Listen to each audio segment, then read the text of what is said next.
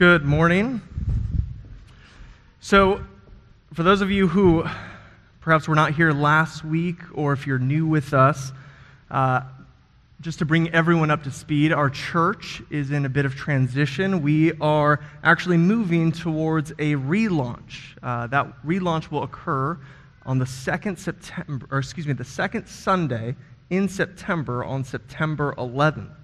And in the midst of that, we have, Orland Park Christian Reformed Church.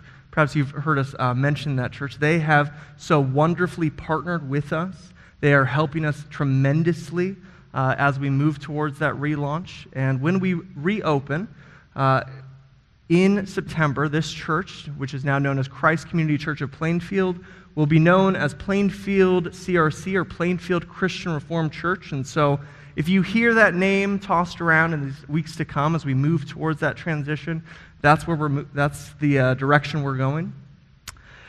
Well, in the midst of that, however, as we move towards that relaunch, we are looking at, or sort of asking the question of, what is the church?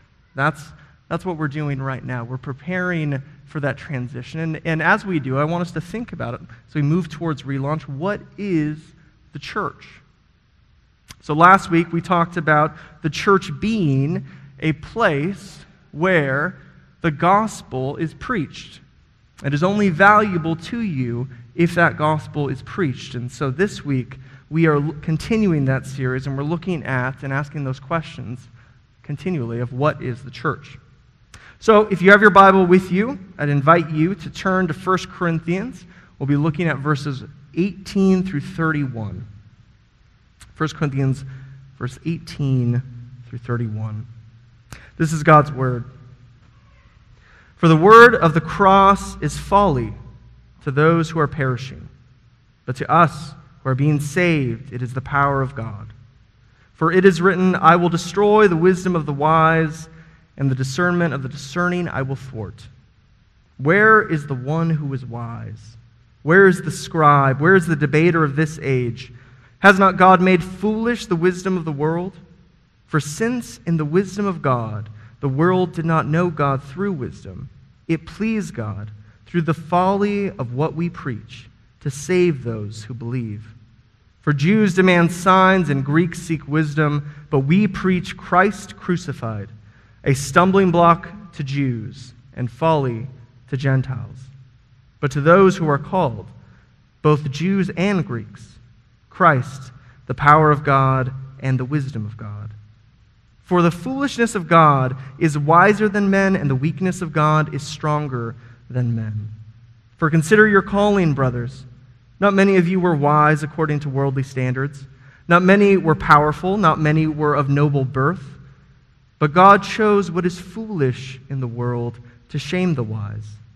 God chose what is weak in the world to shame the strong.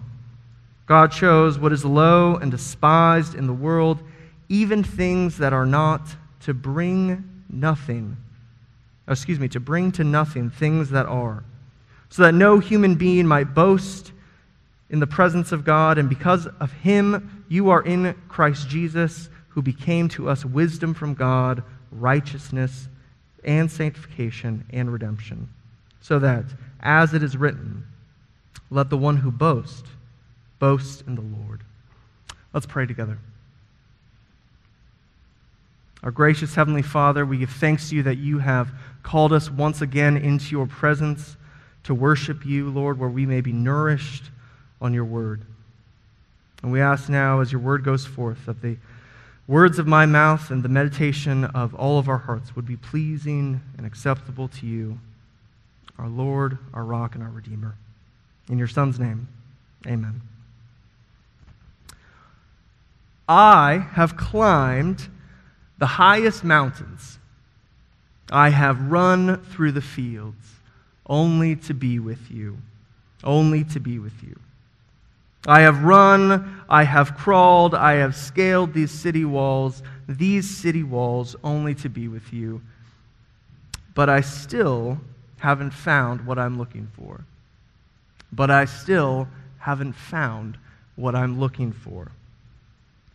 I'm sure most of you are familiar with the words of this song. If you're not, then I'd invite you to come and sit down and have a chat with me, and we can talk about your music taste, and I'd be happy to pray with you.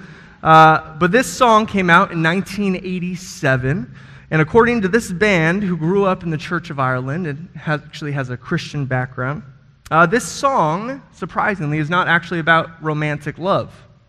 It's not about finding the right woman for Bono, but it describes a sort of spiritual yearning, a sort of searching for transcendence and for the ultimate.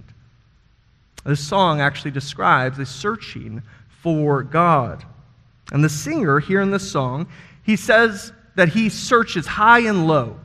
He searches the mountains, he searches the fields, he searches the cities. And then the next verse, he actually goes on to look for him in relationships. He looks for transcendence and love and in sex. He goes on in the next verse to talk about religion. There's a weird verse about holding the hands of the devil, and I'm honestly not sure what that means. But he's searching. He's searching. And yet, the chorus continues on. But I still haven't found what I'm looking for. Well, this song, it was an instant success. 35 years later, it continues to be a classic. It was just redone with Scarlett Johansson and the new kids movie Sing 2. The movie was okay. The song was still good. And I'm sure there's something to be said about why this song is so popular, right? That catchy chorus and the musical caliber of it all. But I really do think that what has made this song such a classic are these potent words, right? These highly relatable lyrics. They really do capture this common sense that we all have of wandering and searching for higher things. I'm sure that many of us have come here this morning because we understand exactly what Bono is getting at. We continue to have this sort of spiritual yearning. I'm sure many of us have echoed that phrase, and many of us might still echo that phrase. I still haven't found what I'm looking for. I keep searching and searching and searching. And I've even felt like I've gotten close a couple of times. But if I'm honest, I still haven't found what I'm looking for. I still haven't found Him. I still haven't found God. And this type of spiritual angst, it's by no means a new phenomenon. About 1,500 years ago, St. Augustine, he so poignantly said this: because you, God, have made us for yourself, our hearts are restless till they find their rest in Thee. Well, this morning we are going to be talking about that quest for God, about that searching that we all seem to have. And here at the start, I want to just ask this simple question to you all. Do you know where to look? Do you know where to look? Where is God to be found? That's an important question, don't you think? And that's the question I want us to ask this morning, and thankfully, I think our passage has a great deal to say about that. And so my hope is that by the end of this sermon, by the end of this morning, you can leave here fully confident, ready to answer that question and know where it is that God is to be found. But Paul here, in writing to the church in Corinth, he's not only good at providing us with that answer, but he's also very good at giving us the problem, our problem, and why it is that it is so difficult for us to find Him, why we continue to have difficulty after difficulty in our search. And so before we get to the answer, I want us to first look at the problem. Why do we have such trouble finding God? And this brings us to our first point that's going to help divide our time this morning. Our first point of 15. I'm just kidding. It's our first point of 3. I know you all were worried. First point is this: the old methods. The old methods. So Albert Einstein was the one who coined the phrase, insanity is doing the same thing over and over again and expecting a different result. And here in our passage, Paul is admonishing the church in Corinth for these divisions that had arisen within the congregation. These debates, this quarreling that's arisen over this matter of leadership and authority and teaching. Each person seemed to have been choosing the apostle or the teacher or the leader that they liked best and holding that teacher over and against the other. Some were saying, well, I follow Paul, or I follow Apollos, or I follow Cephas. Or the really spiritual ones were like, no, I just follow Jesus. But Paul here is hearing these reports of this quarreling, and he's utterly bewildered.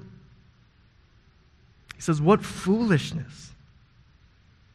Why would you use your old worldly methods to assess the spiritual value of your teachers and of your leaders?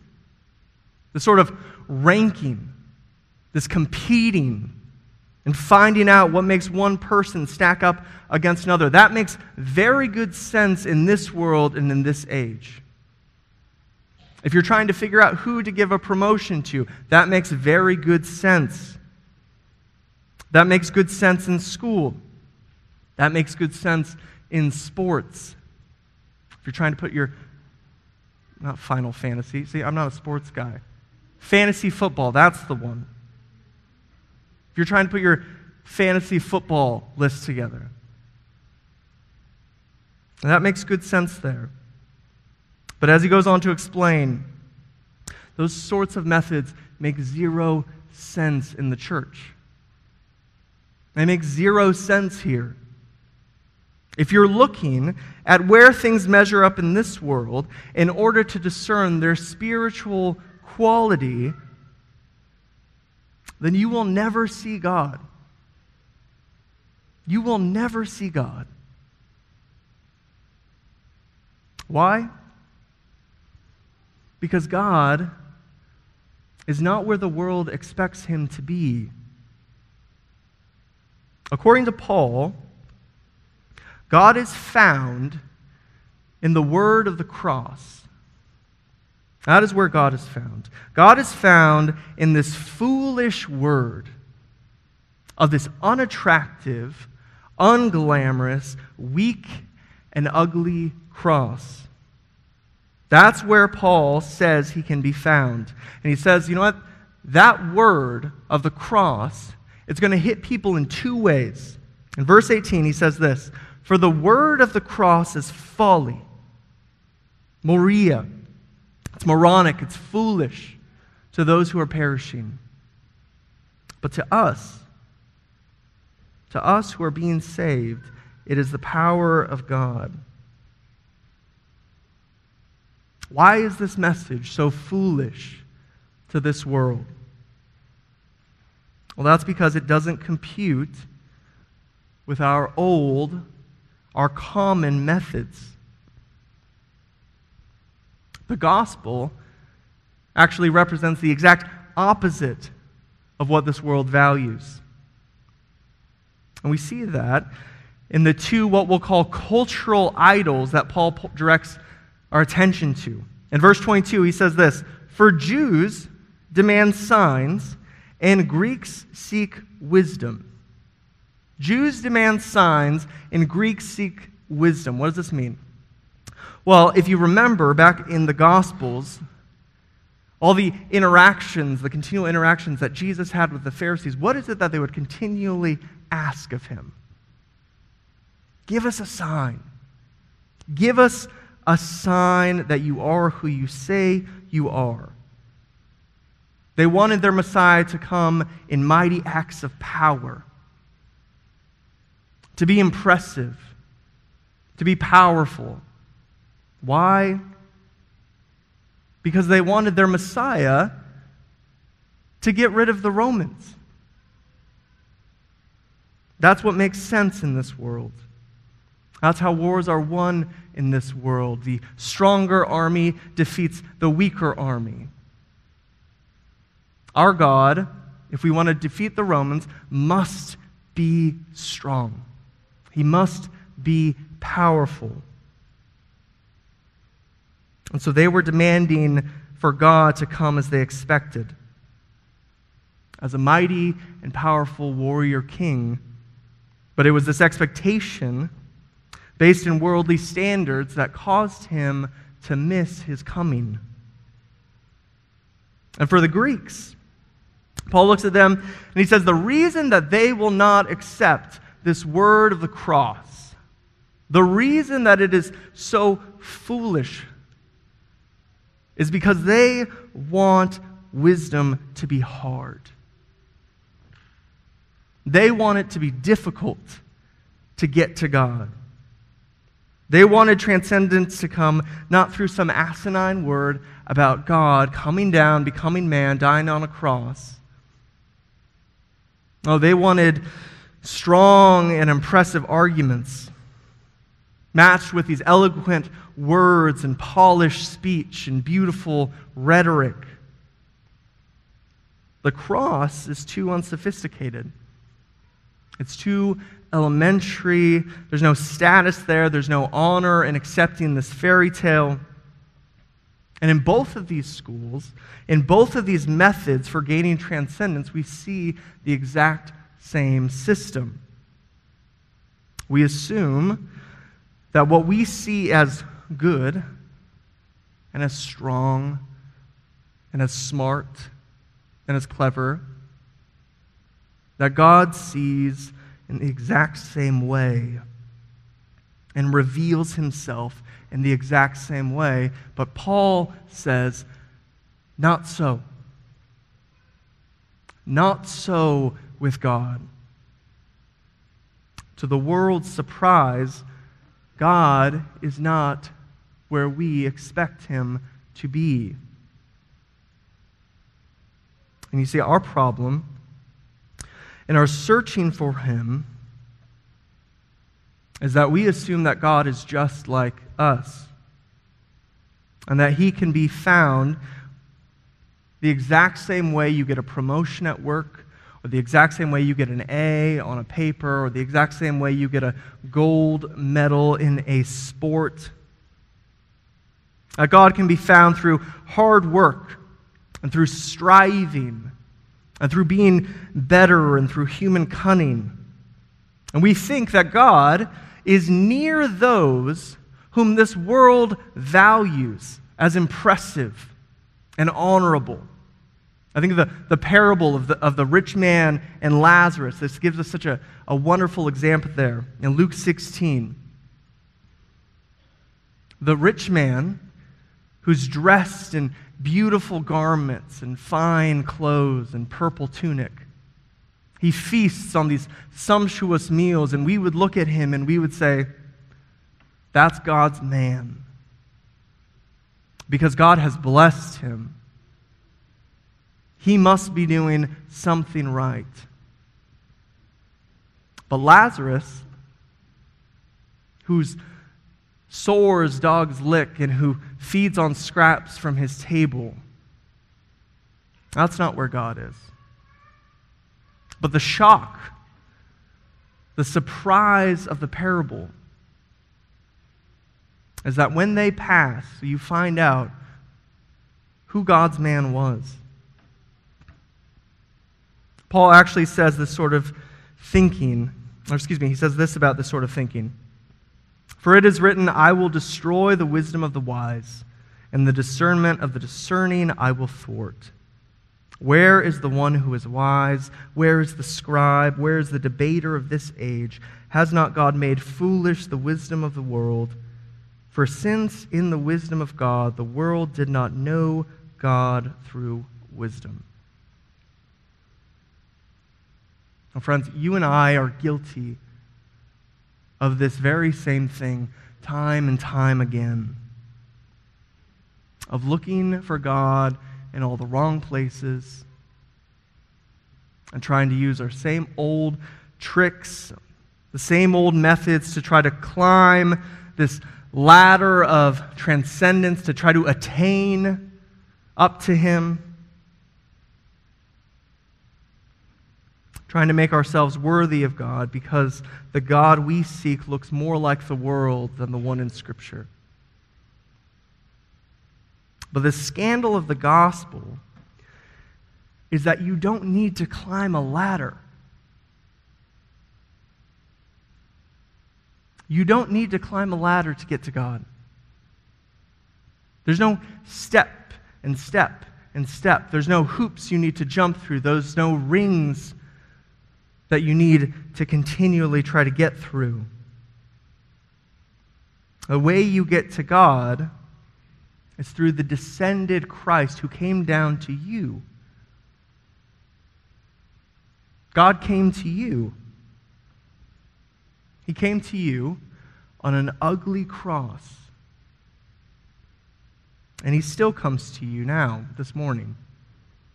And that brings us to our second point. That was the first point, the old methods. Second point is what we'll call the ordinary means. The ordinary means. So if God is revealed in this word on the cross, then the question is, how does this word come to you? That's our question. If God is revealed in this word on the cross, then how does that word come to you? Well, let's look at verse 21. It says, "For since in the wisdom of God the world did not know God through wisdom, it pleased God through the folly of what we preach to save those who believe." Now, one of the things I want us to note about this verse is that where it says through the folly of what we preach, there's actually another way to read this. In the Greek, it quite literally just reads, through the folly of preaching. Through the folly of preaching. Some of your translation might make a small note about that. And so the whole verse would read this: "For since in the wisdom of God the world did not know God through wisdom, it pleased God through the folly of preaching to save those who believe." I think that this is actually the preferred way to read this text. If you look at the context, if you look at those verses, right before you get to verse 18, what is Paul talking about? Preaching. "I didn't come to you with eloquent words." And if you look at the section right at the beginning of chapter 2, we see, again, Paul focusing on preaching. And so why is this important? Why do I bring this up? It's important because here, Paul is telling you the means, the way in which God has chosen to reveal Himself. Through wisdom, the world did not know God, but through preaching. Yes, as we said before, God is to be found in the person of Jesus Christ on the cross. That is where God has revealed Himself. That's the message of the gospel. But God is not only concerned, here's the important part that I want us to note. God is not only concerned with the message concerning Himself, but He is also concerned with the means, with the way in which that message comes to you. That is to say that God is also concerned with the means. Within the history of the Reformed Church, our heritage as a part of the Christian Reformed Church, this has been understood as the chief duty of the church.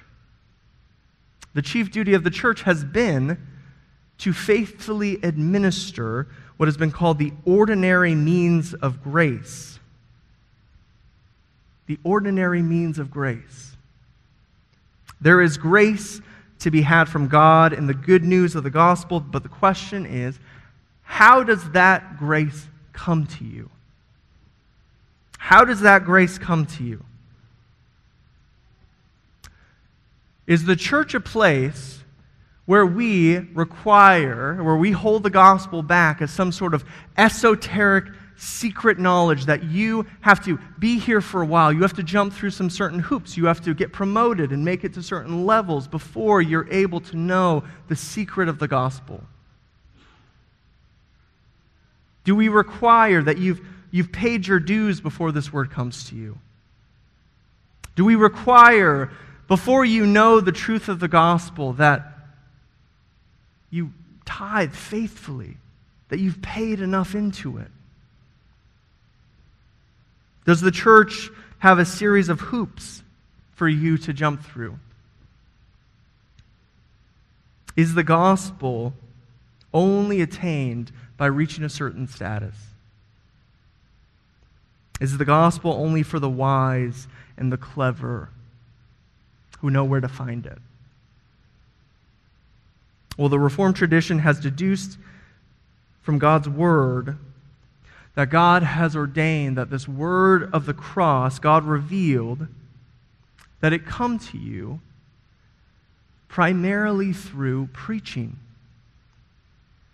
Primarily through preaching and the administering of the sacraments. Those are the two means of grace, the preached word and the sacraments. Next week, we're going to be taking, I'm very happy to say, we're going to be taking the Lord's Supper. And so next week, we're going to continue that conversation on the sacraments. But here today, this morning, as you are hearing the preached word of God, this word concerning Jesus Christ, who died on the cross for your sins, this word of grace, it comes to you now, not as my words, but as the words of God for you.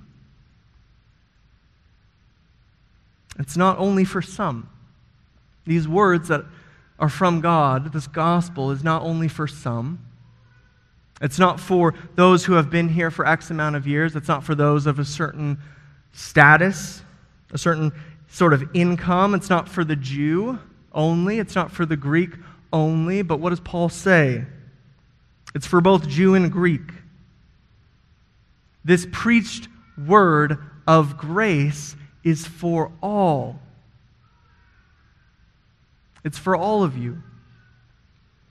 And this is what I want to be sure that every person in this church understands.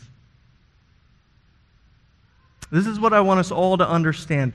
My primary role as your pastor is to preach this word to you, this word of grace, this word of life to you.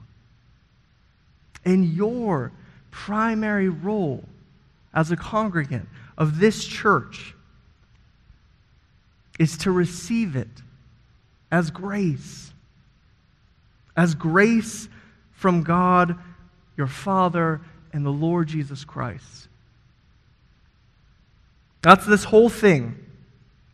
That's this whole dance that we're doing. This isn't just a classroom. This isn't just a place where you come to get more bits of Bible information or Bible trivia. This is not a place where you come to be entertained. This is not a place where I come to give you a motivational speech or to give you some sort of tips to make your life better. This isn't even a place where you come to know who to vote for. This is a place where you come to hear the word of God declared to you, to keep reminding you again and again and again of the good news of the gospel that is for you. This is what the pastor is called to do, to declare this word to you. This is what God has ordained. This is how this grace is intended to come to you. And so if you want God, this is where He is. This is where He is. What Paul is saying here is that this ordinary act of preaching, this ordinary, simple act, is intended to be the primary means for God's grace to not only go out into the world, but in order to sustain you in this life and to prepare you for the next. It is through preaching. That's the primary way that you are to be nourished and fed in your Christian life. And that might seem really boring. That might seem really simple. That might seem too ordinary for some of you. But now I want to tell you why that's actually very good news. And this is going to bring us to our final point, which will be brief. So if you're following along, our first point was the old methods. Our second point is ordinary means. And our last point is the gospel for weak and foolish people. I couldn't think of another alliteration. The M-O was not working, but these are not eloquent words. So the reason God has ordained these ordinary means of grace for you, this means of preaching for you, is because you and I are weak and foolish. You and I are weak and foolish. Look at verse 26. Paul ends this section with quite a little bit of an insult. He says this, "For consider your calling, brothers. Not many of you were wise according to worldly standards. Not many were powerful. Not many were of noble birth. But God chose what is foolish in the world to shame the wise. God chose what is weak in the world to shame the strong." Brothers and sisters, the church is not the prettiest girl at the dance. It's not filled with the sharpest tools in the shed. God does not want to call the wise and the strong to himself. But what does it say? God calls the weakling. He calls the foolish. He calls the dummies. He calls those who are nothing. That's who God has chosen to reveal himself to. And this is something that you and I are very good at forgetting. This is something that you and I are very good at forgetting. And we can see that in all of these sort of funny things that the church likes to do. Here in the church of Corinth, what do we see? We see them picking and choosing which apostles they liked better, which ones sounded better to them. Oh, this guy has the truth, that guy's okay, but we follow him. Well, Paul ends actually this section, and he says, "You fools, don't you know that all of these people are for you? Why are you picking and choosing? They're all for you." And we see the same foolishness today. I was in a conversation earlier this week with some new friends of mine about those who have forsaken the church because they've preferred a form or a type of Christianity that's just you and your Bible. It's just you and your Bible. There's no need for the church. There's no need to come and to hear some guy yak at you for probably too long by now. There's no need for that. All I need is my personal devotional time. It's the one that doesn't value preaching. It doesn't value this gift which God has clearly ordained for his people to be sustained in grace. Friends, this is a terribly unhealthy form of Christianity, if it is such a thing. It is a very arrogant form of Christianity. God has chosen to reveal himself in the word of the cross, but he's also ordained the manner in which that word is intended to primarily come to you. Do not reject it. Brothers and sisters, do not reject this good gift which God has given to you because you think you are stronger and you are smarter and you can make it on your own. Remember that not many of you were wise, not many of you were strong, but that's okay. Because even though you and I are very good at forgetting, God is not. No, God prepares a feast every week for you through these ordinary, simple means of grace, through this simple preached word. He prepares it for fools like you and me, for the weak, in order to sustain you in this life. It's not glorious. It's not glamorous. You might find it boring and painfully ordinary. But that is wonderful news, because so are we. Painfully boring, painfully slow. And so, in coming back to that question at the start as we close, where is God to be found? You don't need to climb the highest mountain. You don't need to plumb the depths of the earth. You don't need to attain to some sort of higher status. You don't need to make yourself better. You don't need to compete with those around you. I hate to break it to you, you're not smart enough for that. But that's okay. God doesn't ask you to be. God just tells you to come here, that He may care for you and love you and give you words of eternal life. God meets with you here and now in this foolish preached word of an ugly cross. And this word about the God of heaven coming down, becoming weak, becoming foolish, becoming as you are, in order that you may become as He is, holy and righteous and good. That's where God is. He's not in the glorious things or the glamorous things, but in the ordinary. In this ordinary preached word that is coming to you now. And so, brothers and sisters, I ask you to receive it, for these are the words of eternal life. Amen? All right, let's pray.